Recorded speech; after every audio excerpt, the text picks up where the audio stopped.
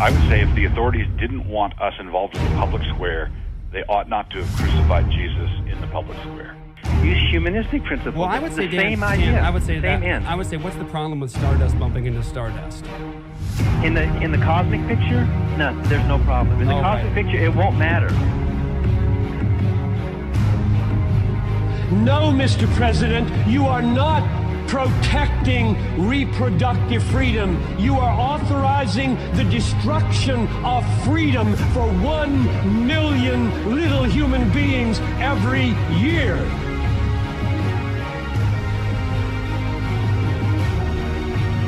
I'm sorry, my friends, but I am tired of seeing Jesus presented as a weak beggar. He is a powerful Savior, and the gospel is not a suggestion, it is a command.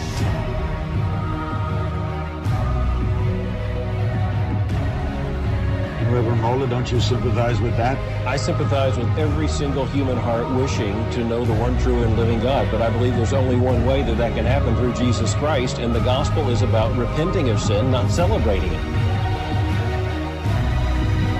Right now, you're on the threshold of an amazing adventure. We will explore the spiritual abyss. You have not experienced this before. You're gonna love it.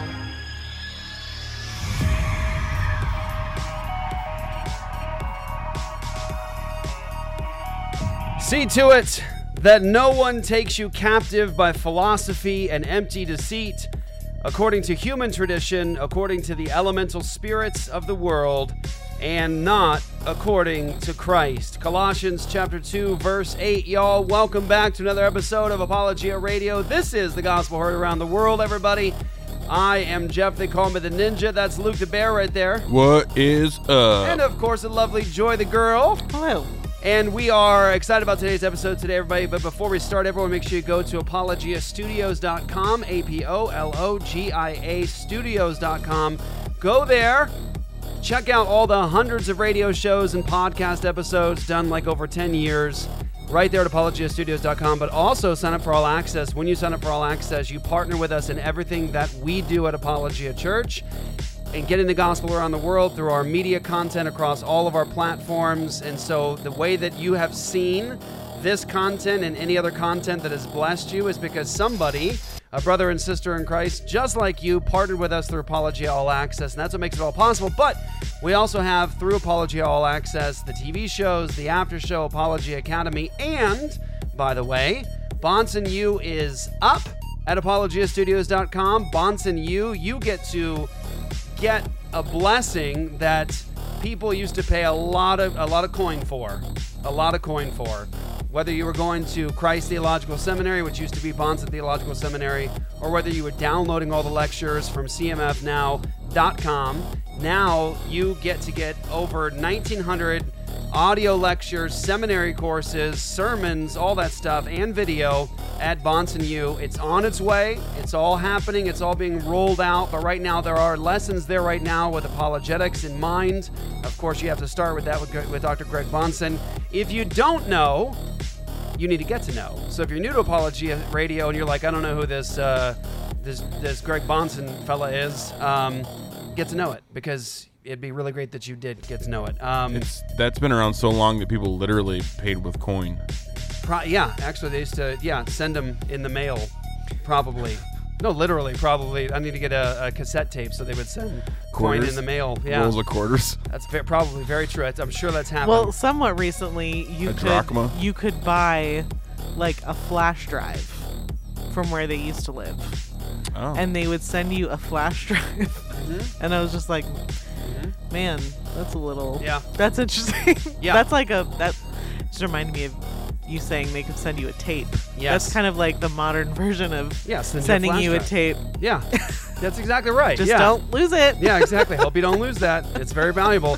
So Bonson U, praise God for David Bonson and entrusting all of his father's work and life work and ministry work to Apologia Church, and for allowing us to put this up there to bless the world. Hey, listen, it actually, you may not realize this. A lot of times we don't think through, like, how does all this happen, actually?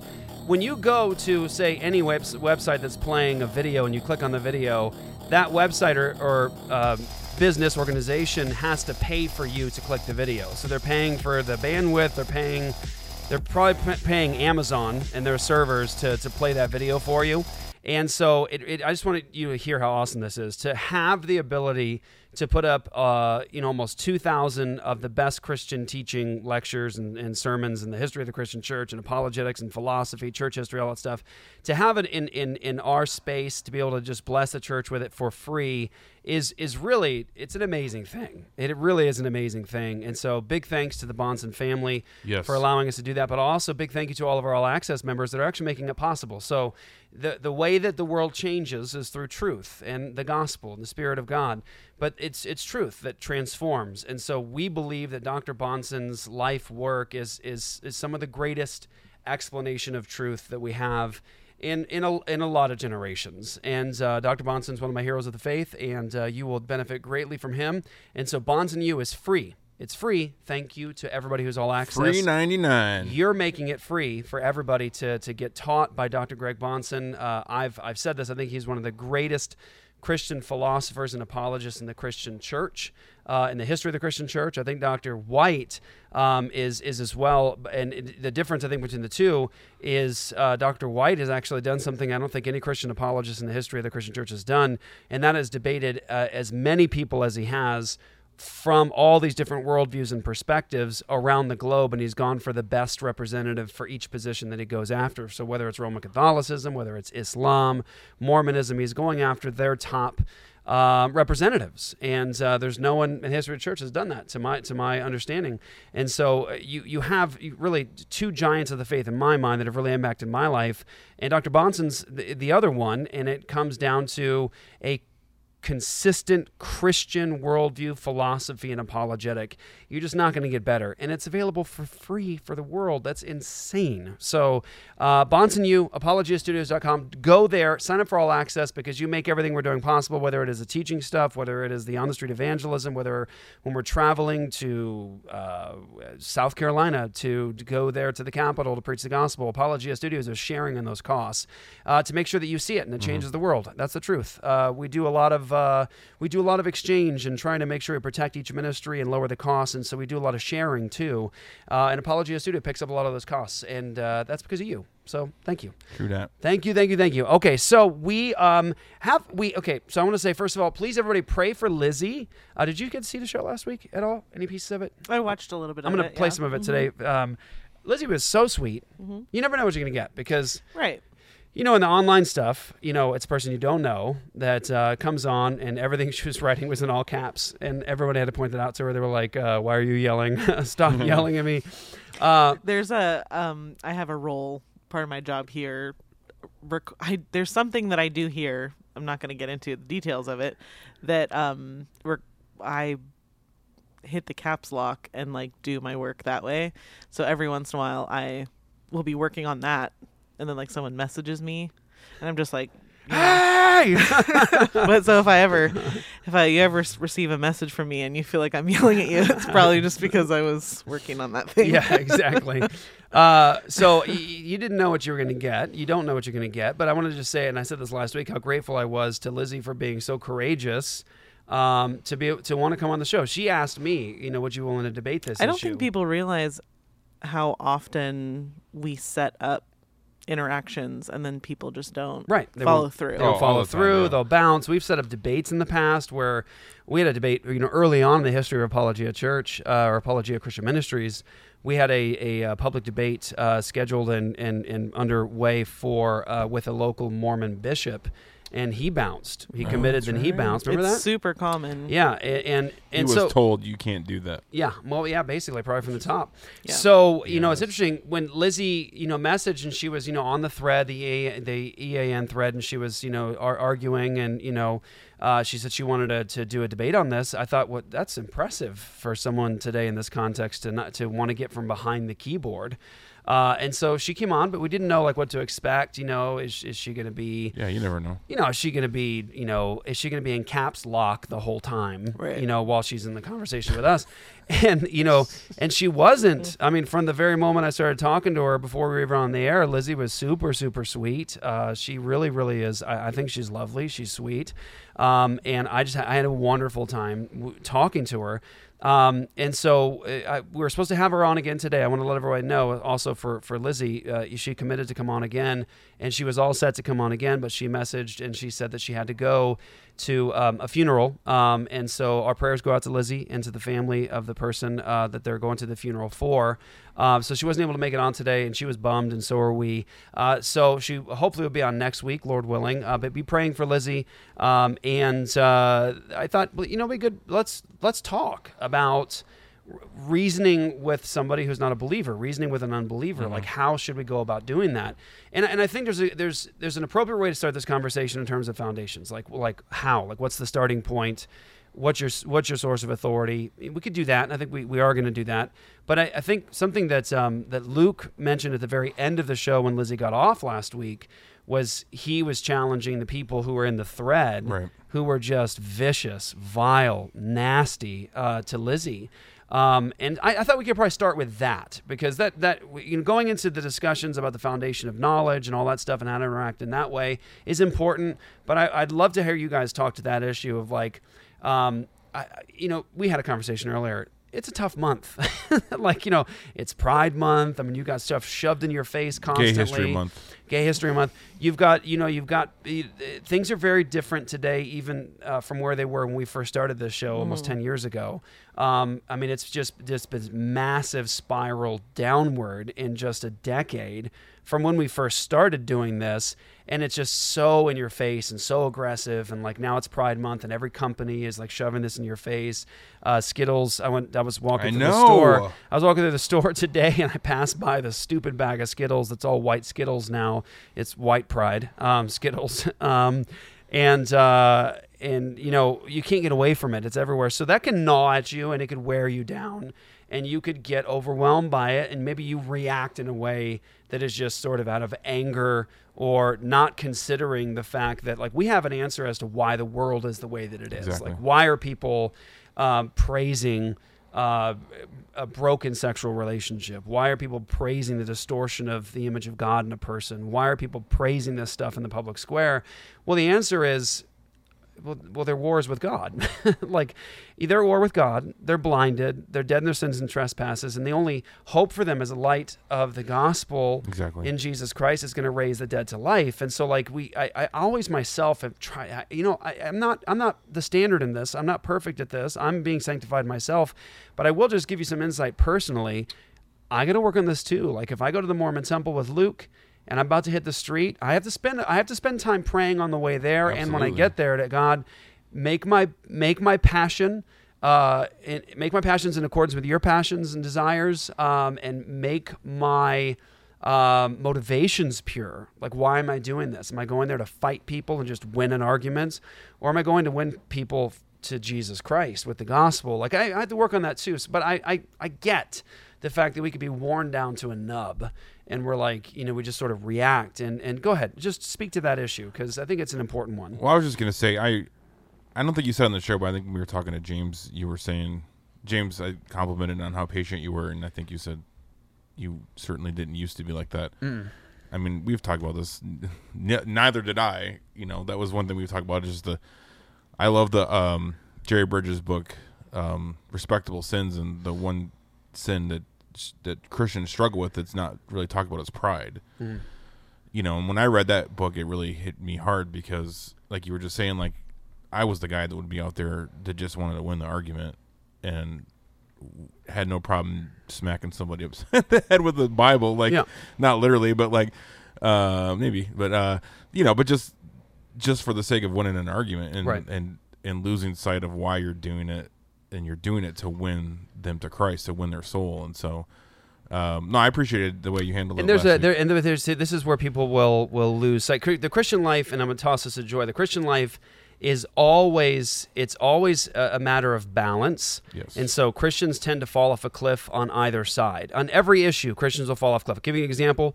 Somebody will say, I destroyed my TV. Like I saw somebody recently, they smashed their television, destroyed it, and they took a picture of it on Facebook. They smashed the TV, destroyed it, and they basically said this thing is, it's a stumbling block and da-da-da-da-da.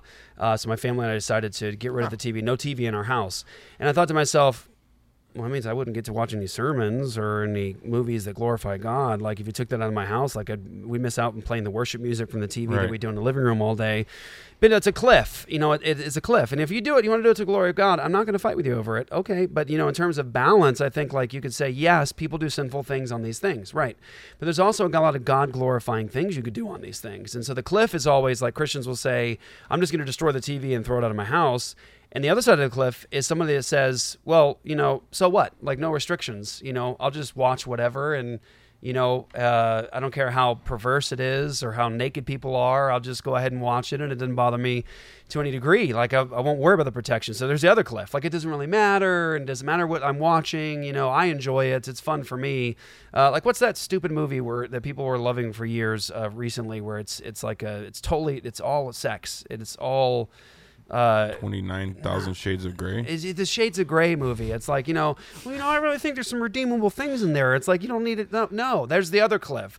The balance is to say, it's a tool and it could be used in a way that is sinful. So, it's balance. And, someone could hear something like we're saying right now, Joy, and they could say, well, sometimes we have to actually drop hammers. Sometimes we have to actually say the cutting thing. And I would say, well, hopefully you've seen that from us at Apologia. Like we've said some pretty cutting things at times that get us into a lot of trouble. So we're not saying that there's never a time to use your sword and cut your opponent's head off. Mm-hmm. Sometimes there is you better do it. Please do it. And do it often when it's necessary.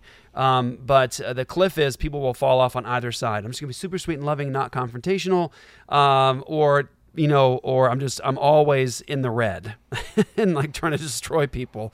I think there has to be a balance. The Christian life is about balance.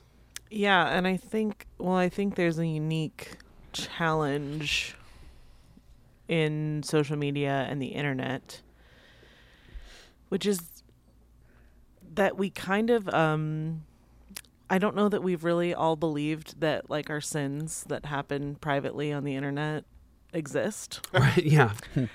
Sitting on the internet is real. Right. Yeah. So we kind of think of it as like it's just digital information. Mm-hmm. So it doesn't really get to God or anything like that. It stays in the dark net. Right. But so I think ultimately that's what Fauci thought. Hey-o! Whoops. Yeah, it doesn't go away, guys. Careful. Yeah.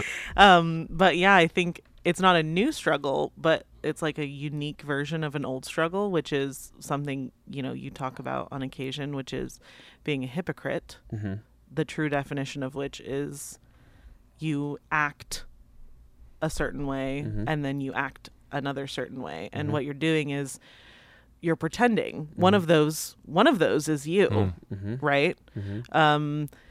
And so, and we know that basically what comes out of your mouth or what flows from your fingertips reveals what's inside of you. And if what you're typing reveals that you actually do have hatred in your heart and you're angry and you can't even listen to someone say something mm-hmm. that you don't agree with, well, that's in your heart. It's not... no one else may ever know about it, but it's still something that you're accountable to, and you're not supposed to be a hypocrite. Mm-hmm. You're not supposed to be pretending. It's even worse. Obviously, it's horrible to have hatred in your heart for people, but it's even worse with the hypocrite thing, because then that means you are going somewhere else, and in your interpersonal mm-hmm. life that takes place in this world when you go to church or work or whatever, if you're acting another way, that's just a whole problem in and of itself. It means that you don't have accountability, right? And you don't have any self-awareness even potentially. And it's just kind of I think I don't know. I almost would want to say that if you're really, really interested in having meaningful conversations with people, it really does need to become like more personal, like one-on-one. So either a phone call or even just like a private message. You need to feel like you're not just, I think a way to avoid that is to just make sure that you're actually investing time in this conversation with this person instead of just like shotgunning horrible, mean things to people. And yeah, I guess the kind of all I'm trying to say is the kind of conversation you're willing to have exposes something about you. And if you're not willing to be patient with people, it doesn't expose that they're a fool. Right. It exposes that you're impatient Exactly. and unloving. And so don't get so caught up on what the other person's doing. You're always going to be your primary first responsibility when you interact with people. So it doesn't matter what they do. It doesn't matter what they say. It doesn't matter. Like how you respond is going to expose what's going on in your own heart. And I think it's exposed a lot of really horrible things in Christians' hearts. Yeah.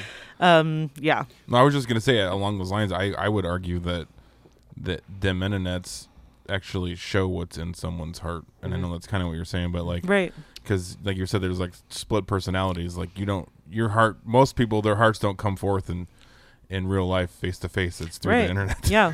That's well, true. yeah, and those are the things, and it happens like in our own personal, private lives, right? Like our inner monologue or whatever you want to call it. But yeah, those are, I guess, even if you want to use the word like besetting or respectable, those are the sins that are going to like creep and lurk in your life, and you need to make sure they're not there. Amen. Yeah, and it goes towards the believer and the unbeliever. And that's a good point. I think a lot of people, we haven't reflected deeply enough and maybe hard enough on the fact that sinning on the internet is sin, and it's sin you're accountable for. We do things on the internet, like we behave in ways at times on the internet that we wouldn't do at someone's dinner table or with just a stranger on the street. Like we wouldn't just shout obscenities or derogatory remarks at somebody in a parking lot going into the grocery store. Like we would never do that in real life, but we're fine to do it in an internet, comment box on a live video. We'll say the nastiest things about somebody. Oh yeah. And those are abuses, and they're unloving things, and they're things that you're held accountable for. It goes a lot of different ways. You could talk about gossip. Like we might have gossip guarded in the small group community at our local church, but like, do we guard ourselves against gossip on the internet? Yeah. Because it also is gossip there. Or like, am I quick to share an article online where somebody's making accusations about somebody? Am I quick to share that article before I've really reflected on, is this a just accusation? Is there enough evidence or proof? Or am I actually spreading slander? Am I spreading gossip? Have I got both sides of the story? So we've forgotten that. The internet is like, right. it may be, out there in, digital world, but it's your sin. It's your fingers. Right. It's your heart. And when it comes to the unbeliever, how were you brought to a relationship with Christ? Well, I would imagine that you, like me, were brought into a relationship with Christ because a Christian told you the truth, but they weren't abusive to you while they told you the truth. They loved you, and they shared the love of Christ with you, and they told you the truth. Maybe sometimes it was a very hard truth. They really cut you, but they weren't abusive to you. Right. Like, people don't come to Christ while someone's like punching them in the face. Like, you believe in Christ, like, no, people are like, what? No.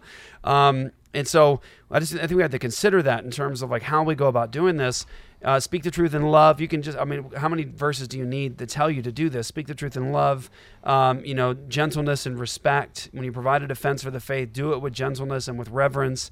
And so all that matters. But okay, so there's a foundation. Well, and you return to the text to decide what is loving or not. Right. Like you don't just determine.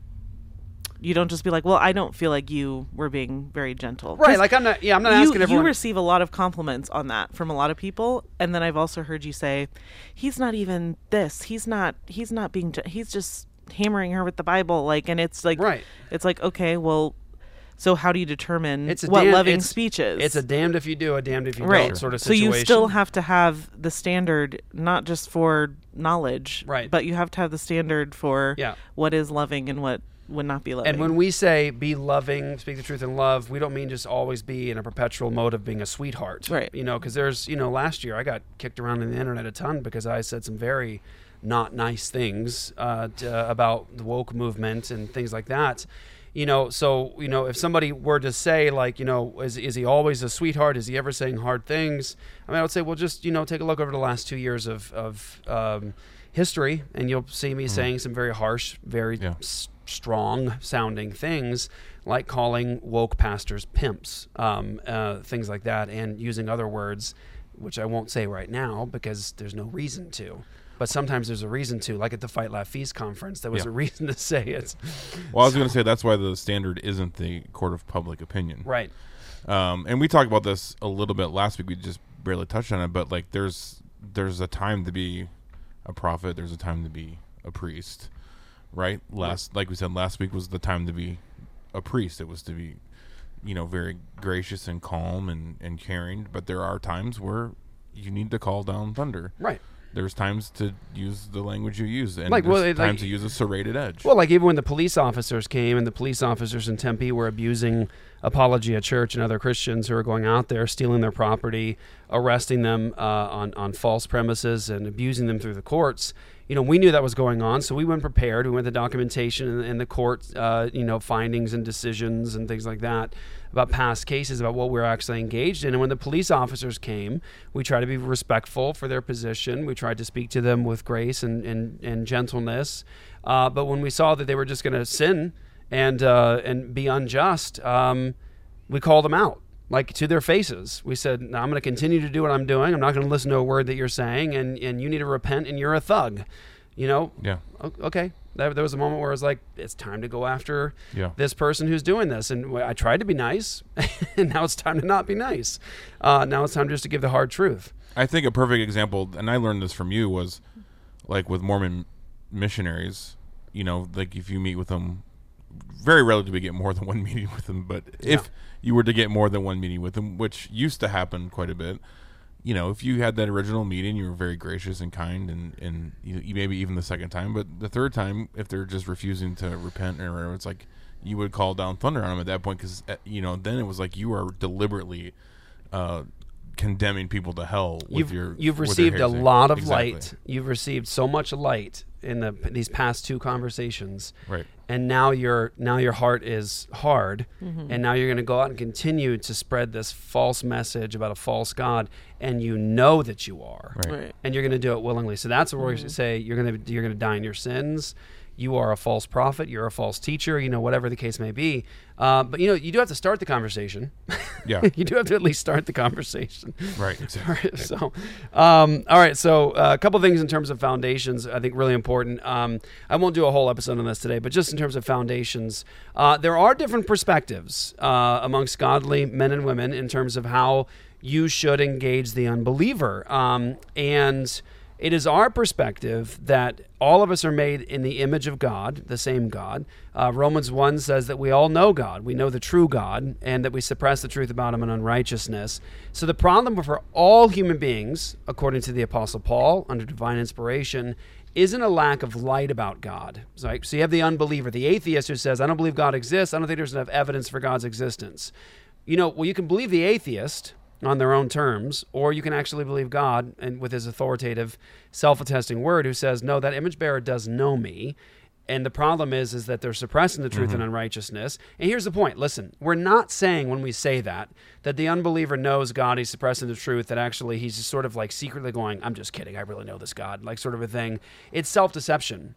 They're so lost and they're such a rebel against God that they're self-deceived.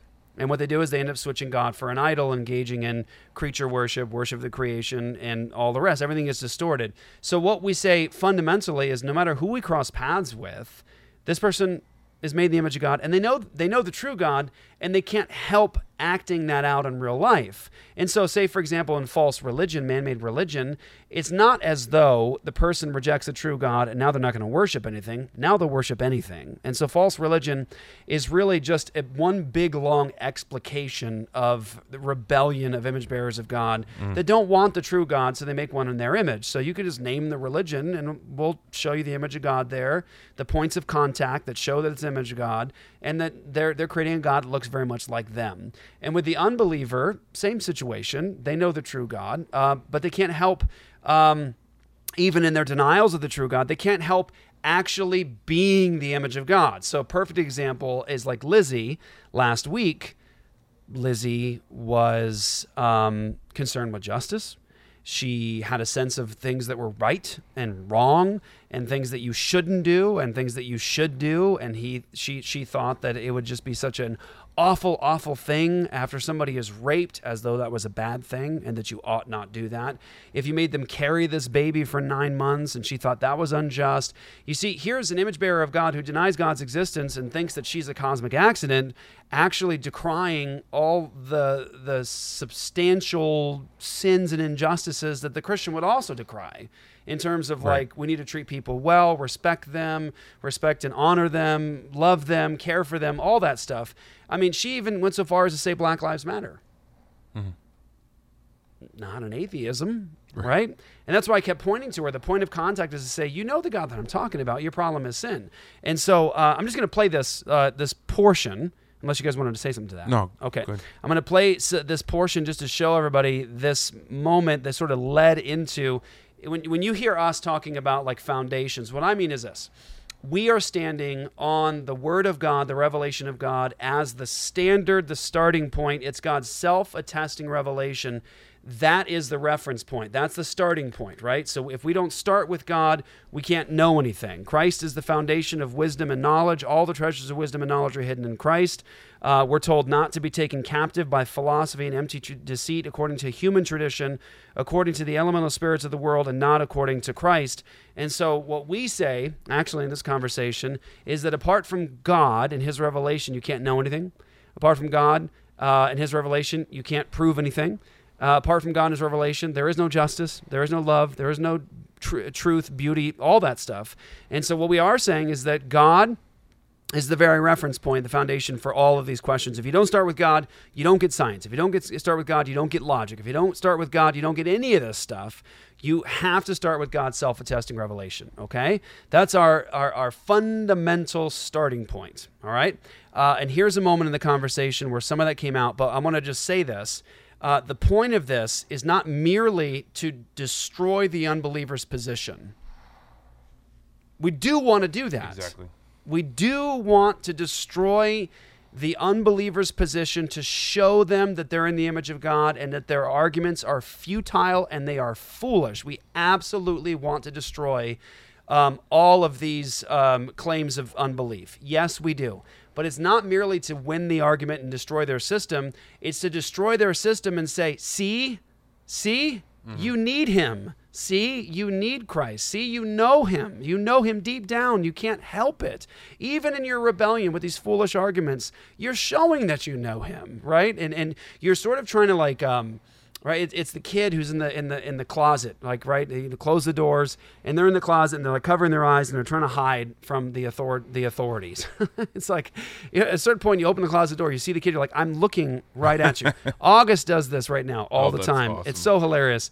If August does something naughty he's not supposed to be doing right now, you know, we're like, honor your father and your mother, and he almost can say it now, but he will do something where, like, if he's not supposed to do something and we're like, Augustine, he does this now. He closes his eyes. Yeah. The object permanence. No, like, if I make all the objects go He away, just they sits there. won't still be there. He sits there like that. Just like, when I close my eyes, the entire world goes away. Right, in 60 seconds, they're just like this. It's like they're not there, they're gone, they can't see me. And but that's what children do. Yeah. When the authority comes in, the children close their eyes, they try to hide themselves. Well, the purpose in talking to the unbeliever and trying to expose the image of God in them is to, guys, listen, peel their fingertips back and away from their eyeballs. Pull their eyelids open. Help them to see, but not merely for self-aggrandizement, like make yourself feel good. I really beat up an unbeliever. It's to expose the sin and point them to Jesus. That's the whole point of like presuppositional apologetics. Right. All that. I think it's the most consistent, philosophically consistent, and biblically consistent position, but it's also the position that says it's about the gospel. The whole time you are holding on to Christ as the presuppositional apologist. You're holding on to Christ, God's word, His revelation. You're holding. You're not compromising. You're not pretending neutrality. And then the whole way through the conversation, finally you get to the point where you can go, now look. The whole time I've been hanging on to Christ, and that's why I can make sense of this, and you can't. That's why you need Christ, because you're sin. So that's actually a great illustration of Romans 1. August. Yeah. Covers. I think that's hilarious. Yeah. He does it all the time. It's so sinful and it's kind of cute. Yeah. You're like it's hard to be angry. It's hard to be angry. There's those moments where you have to like cover your laughing. That's me, only I fail to cover it and my wife gets mad at me. I just blatantly laugh out loud. But before you go to that, I was going to say, because just along those lines, we saw some silly criticism that's not even worth mentioning, I don't think, of your interaction with her last week. But just along those lines, I was going to say, like, like sometimes, like, you have to really demolish the worldview before you can give them the good news. Yeah. And I thought you did a masterful job of that with Lizzie, like, because the criticism was like, well, when she's mentioned her dad leaving or whatever, like, you should have just stopped and give her the gospel. And it's like, well, there's a time for that, but she, at that point, like, she needed to be shown that either the position she's standing on is either folly or she's stealing from mine. Yeah.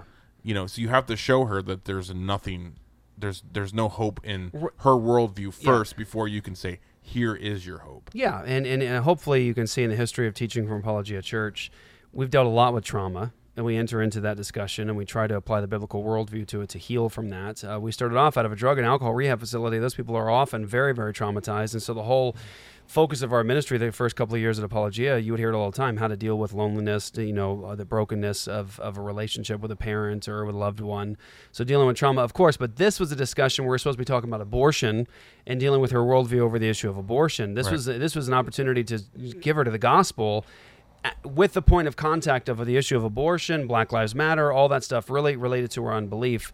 And so here is... well, and you can absolutely, if you have a criticism of how someone else like handles their interaction, you can absolutely go preach the gospel to someone in exactly the way do it yourself. You want to. I don't even mean that in like a snarky way. No, please I just do. mean please do. If you feel inspired to go do that and you feel like you know how to do it, please do. Then you should definitely go do it. At the end, because we could really use the help.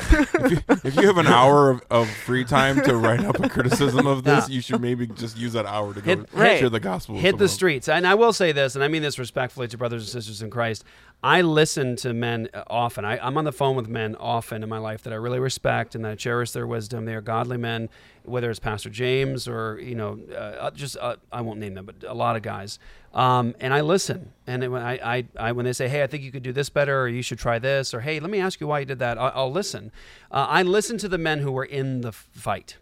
I listen to the men who get their hands dirty. What I have committed not to do as a minister of the gospel is, because I have to keep my focus on Christ and pleasing Him, is I will not listen to the criticism of armchair evangelists, apologists, and pastors. Right. I don't do it. So if you're that kind of person that's, sort of like sitting back in your easy chair, typing away, like, this is how you should do this. My answer to you is like what Joy said. Well, then please do. Show us, because we really need some help out here. And please do it. So if you could do it better, I'm not the standard, but if you can do it better, we would love the help. So please do. Here is the start of that conversation from last week. Okay, I got it. Okay, so no, I'm not a vegetarian. So there's the answer. What were you getting at? So you eat meat, yeah? Like an animal who's a living life, who can feel pain, who can feel emotions. I know cows, they literally... Okay, I just wanted to say this because I didn't say it last week because we have limited time and I got to go after the big ticket items, right? And you might have said, like, I would have said this, and you're probably right. But I'm trying to calculate in my mind, like, how do I reach her? Where's the image of God coming out? I'm looking for, like, big ticket items. But here was a moment where I was like, we could go down a whole thing on that where she says, you know, it's a living thing. I was like, you were supposed to be on here fighting for abortion. And she's now talking about animals and how she doesn't eat animals because they're living things that can feel pain. And I thought to myself... And love their children. They can feel pain and they love their children. There's so much to work with. When you rebel against God, you go into like this broken reasoning process where you'll just sort of adopt inconsistencies that literally they're inconsistencies that are her whole life is wrapped up in every day. In other words, her diet every day is wrapped up in it's a living thing. It can feel pain. Like they love their own offspring. And it's like you literally are dedicated to this, so dedicated that literally what you put into your mouth is connected to this every single day. And you don't see that you've just adopted a worldly position regarding mothers and fathers who kill their children. But she couldn't make that connecting point. So I just wanted to say that. Attached to their children.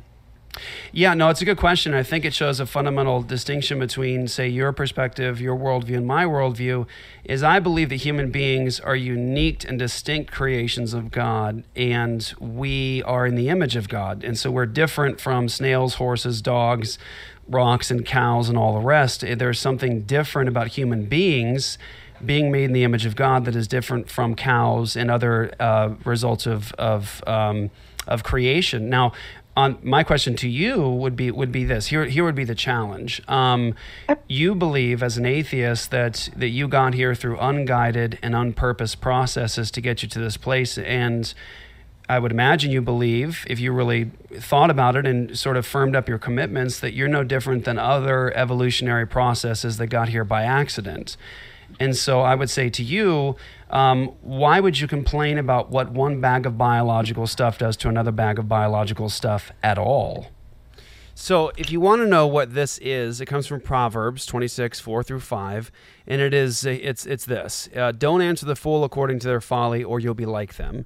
And then there's a contrast. Answer the fool according to their folly, lest they be wise in their own conceit. We call that the twofold apologetic methodology. And by the way, you do that with everybody. You would do that with any system of foolishness that there is. It could be with Mormonism. It could be with the Watchtower. It could be atheism, agnosticism. It could be the LGBT, BLM, all that. God tells you in His wisdom how do you reason with foolishness. And the first thing He says is don't answer the fool according to their folly, or you're going to be like them. If you adopt their procedures, their methodology, their foundations, if you reason like them, then you're going to be like them. You're going to be a fool just like them. And that's why we say there's no neutrality. Neutrality is a myth, okay? So we can't, as Christians, pretend neutrality and engage in these conversations. Many people think that's effective. I would say the people who do that most today in society, to my mind, are conservative Republicans. Those are the kinds of people that they think that by holding to the myth of neutrality, they can accomplish things rather than just standing on what they say they believe on Sunday, and that's Jesus Christ and God's revelation as final and authoritative. I think there's almost no one more hypocritical in today's society than the conservative Republican who says one thing behind closed doors about Christ and God's word, gets into the public arena, gets into the public square, and starts pretending neutrality, thinking that they're going to accomplish something by reasoning like the opposition. You can't. And so don't answer the fool according to their folly, or you'll be like them. So here's an opportunity where Lizzie is hanging on to things, values, right? She says, these are important things, like, value life, things can feel pain, they love their offspring, all of that stuff. Well, you could reason in that realm in a way, right? And sort of adopt her pretended neutrality for a second. But I think what's better to do is to point to her feet and say, no, wait a minute, that belongs to me. Mm-hmm. That's actually Christ's, right? Like that's my position. I'm the one that actually says this stuff matters and has meaning, and that there are moral oughts and responsibilities, like that are above all of our heads, and they are all like consistent with God's character. So that's mine. So don't give the unbeliever the ground. Don't let them have it. Like just take it away from them. You're not supposed to have that. Please give it back, and that should help them to see. Oh, wait a tick. that isn't consistent. Yeah, you're right. I am moving away to nihilism. Like, that's what she wanted to push him to it. And so that's what I was trying to do here. Is I'm trying to expose the borrowed capital and not pretend neutrality with her. I want to show her you're not supposed to have that. You can't have that, not without Jesus. If you want to have that, repent and believe the gospel, come to Christ, be reconciled to God, and then all that's going to have meaning. Then all of it's going to be consistent, right? And so that's sort of what's happening here is don't answer the fool according to their folly, and then answer the fool according to their folly. That means step into their position for a minute and say, look what happens when you reason like this. Look at your worldview. So do an internal critique. That's what's happening here. Because of how it affects the other bag of biological stuff. So what? You're all accidents. Pardon? Now, I don't agree with this. I'm challenging sort of, I'm going to have you think about your perspective. My response to you would be, so what?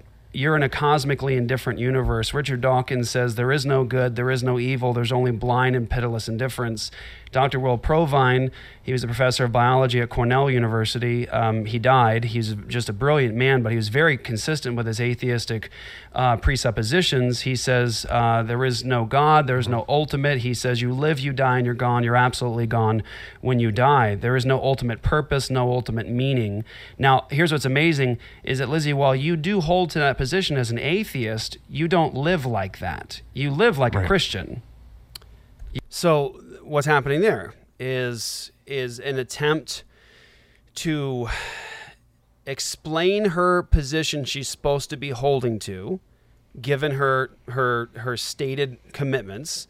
This is what you're supposed to believe, but oddly, you're not acting like that is true. You're actually living like the image of God. You're living like a Christian would live, and it's trying to show her that there's some suppression going on, and that she doesn't have a right to these things. And the whole goal here is to do what? Expose the unbelief, the foolishness, expose the suppression of truth, reveal the image of God, put it right in front of their face. You're in the image of the true God. This is who you're rebelling against. And then come in with the good news so that you don't just leave them in a collapsed position, but you now have given them the hope of the gospel, because, of course, Romans 1, the same section that says that all of us know God, we don't want to know God, and then we suppress the truth and unrighteousness, is the very same passage that says the gospel is the power of God for salvation. Same passage. It's right there within a space of a few verses. I was going to say, you really had to educate her first. Right. Before anything else, you had to teach her what she should be believing. You know, it's funny. Check the connection. Isn't that the very same thing you have to do with Mormons today? I was just going to, yeah. You have to, like Jerry says, you got to convert them to Mormonism first. Right. Well, because everyone has fallen for this weird, like, universalism, all paths lead somewhere as long as you feel good about it. Right. You, like, pretty much everyone has adopted that. I mean, everyone has. Not, I don't mean, like, on a specific personal level, but in terms of, like, groups, like, even Christians have basically, we determined at some point that, like, in order to be a Buddhist, you have to believe some certain things that discriminate against other things. In order to be a Christian, there is a historical definition that says, like, Christianity believes in this. Same with Catholicism, atheism. But now we've just kind of made this, like, weird, like, neutral thing where, like, nobody has to... We're all fine. It's like, oh, are you a Catholic, but, like, something makes you feel bad about being a Catholic? Well, don't worry about it. Right. I've run into a ton of Roman Catholics in the last couple of years that are like, yeah, I'm Roman Catholic, but I don't have to accept any of that stuff. It's in right. It's like, but what is that? Like, yeah, exactly. Then why do you want to be a Catholic? Well, that happened to us. I forgot. I didn't tell you this. Yeah. Isaac can hop in here. Isaac, you're listening right now. We were in South Carolina for the rally, and we went to a restaurant right across from the state capitol. It was in the evening, and there was a woman there, and she had on a mask.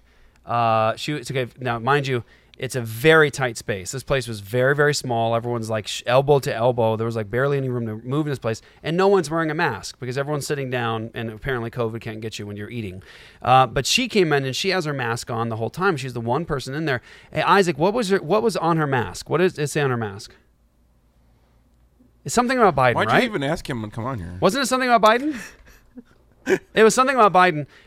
But anyway, so like she starts to engage with us, and she's this Biden super fan. And then, we're like looking for the opportunity to give her the gospel. And Isaac ended up spending like probably 30 minutes talking to her, giving her the gospel nice. and challenging her. But she kept saying she was Roman Catholic. And when she found out that I was a pastor and we were there to do what we were doing against abortion, we were challenging her because she was like a hardcore gangster Democrat, and I think she was there doing stuff at the legislature, for the leftists and everything. But she's in the bar and the pub and the restaurant, like, and she's walking around with this mask on, and we just pointed out to her, like, what are you doing? Like, why are you doing it? Because it was her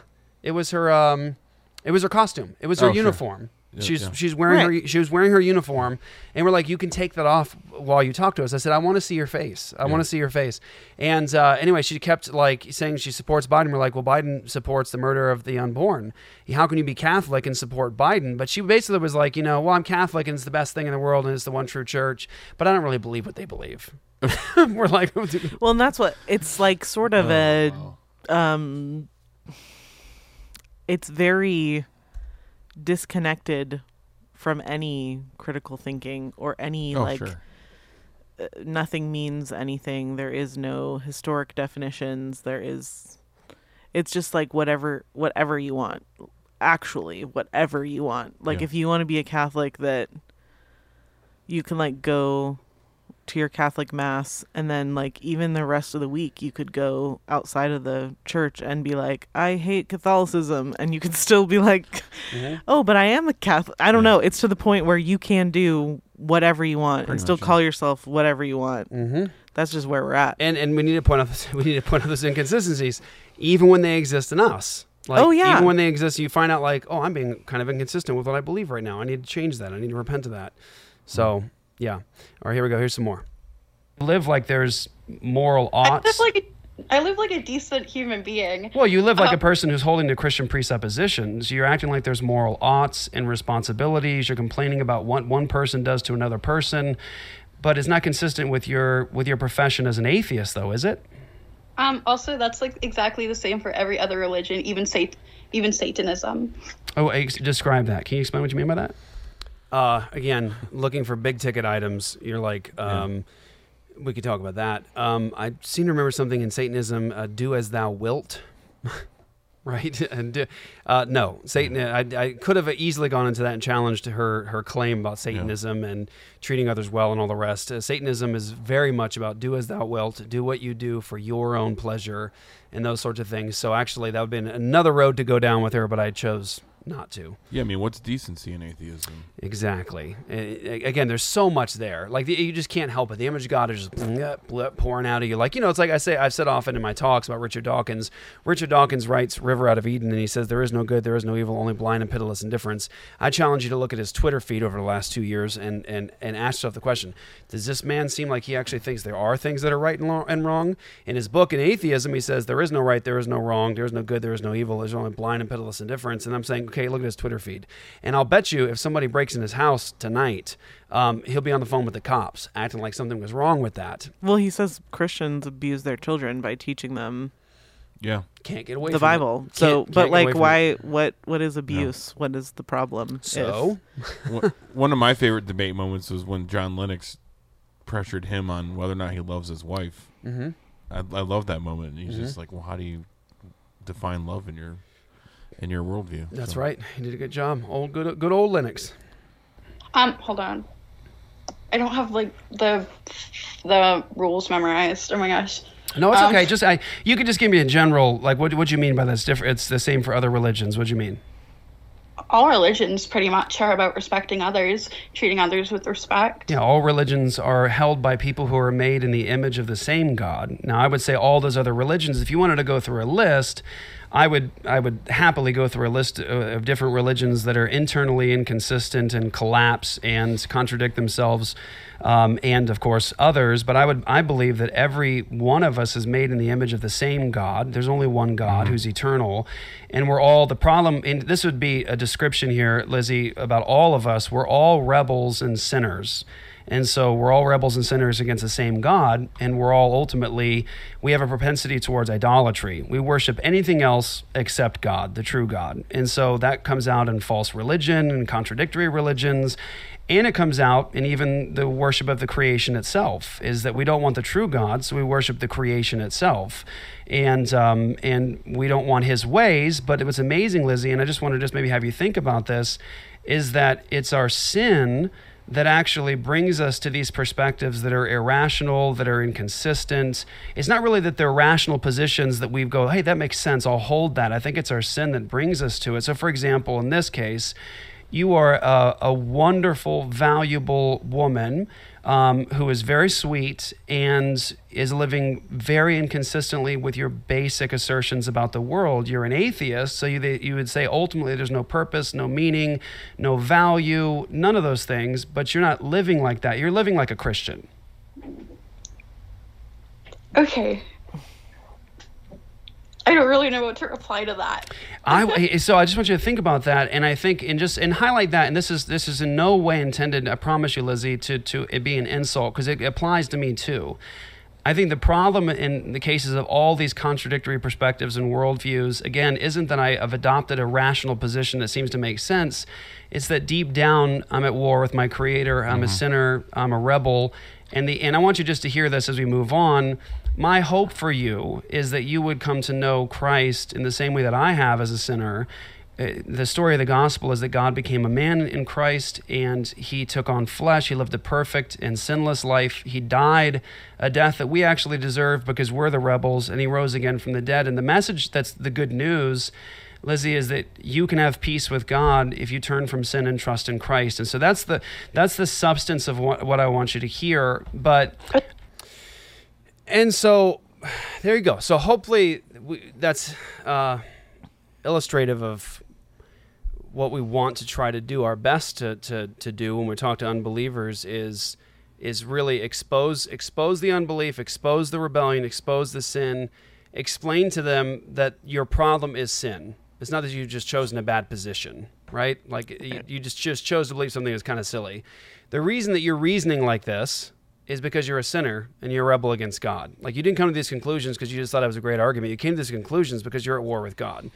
And then show her sin and say your only hope to peace with God is through Christ. And here's who Christ is, and here's what he accomplished. And so repent and believe the gospel. Repent and turn to Christ to have peace with God. Like that's the ultimate goal. So like, yes, when I talk to somebody, I'm always trying my best to find some way. And in this conversation, I think it took place 2 or 3 times, I'm trying to find some way to make sure that I go, therefore, repent and believe the gospel, right? Like, therefore, repent and believe the gospel.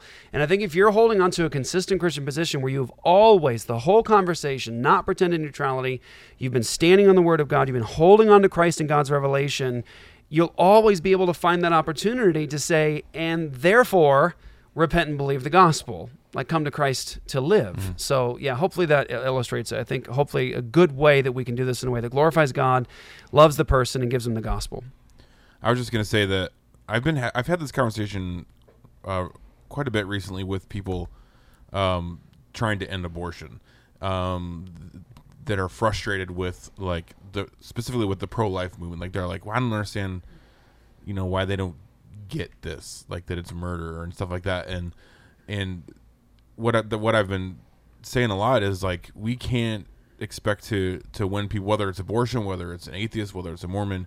We can't expect them to win them to Christ with just mere information. Yeah. Like we can't expect to change the culture just by changing people's minds. And that's the point of Precept, and that's why it's different from, say, William Lane Craig.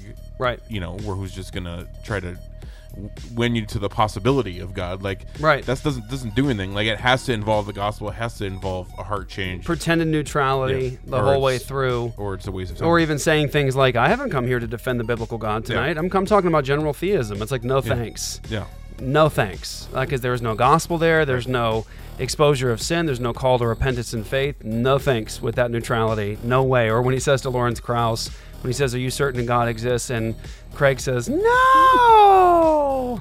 He's not certain God exists. It gets me every time. If I'm not certain God exists, then I have no cause whatsoever to call you to come and die and take up your cross and follow Jesus. Like, if you're not certain that God exists, it's kind of hard to sell someone the idea of coming to die, to believe in Christ and to follow him as Lord. That's totally inconsistent. It's not biblical. It's not philosophically consistent, and is devoid of the gospel, ultimately. Any last words? I was just going to say that little, the very end of the little interaction where she said, like, I don't really have an answer to that. I'm not trying to flatter her or anything like that, but it kind of points back to what we talked about at the beginning of this episode, which is that, like, if you find yourself in a position where, I don't know, maybe like you're feeling a little heated, or you're taking it personally, or maybe your pride is flaring up,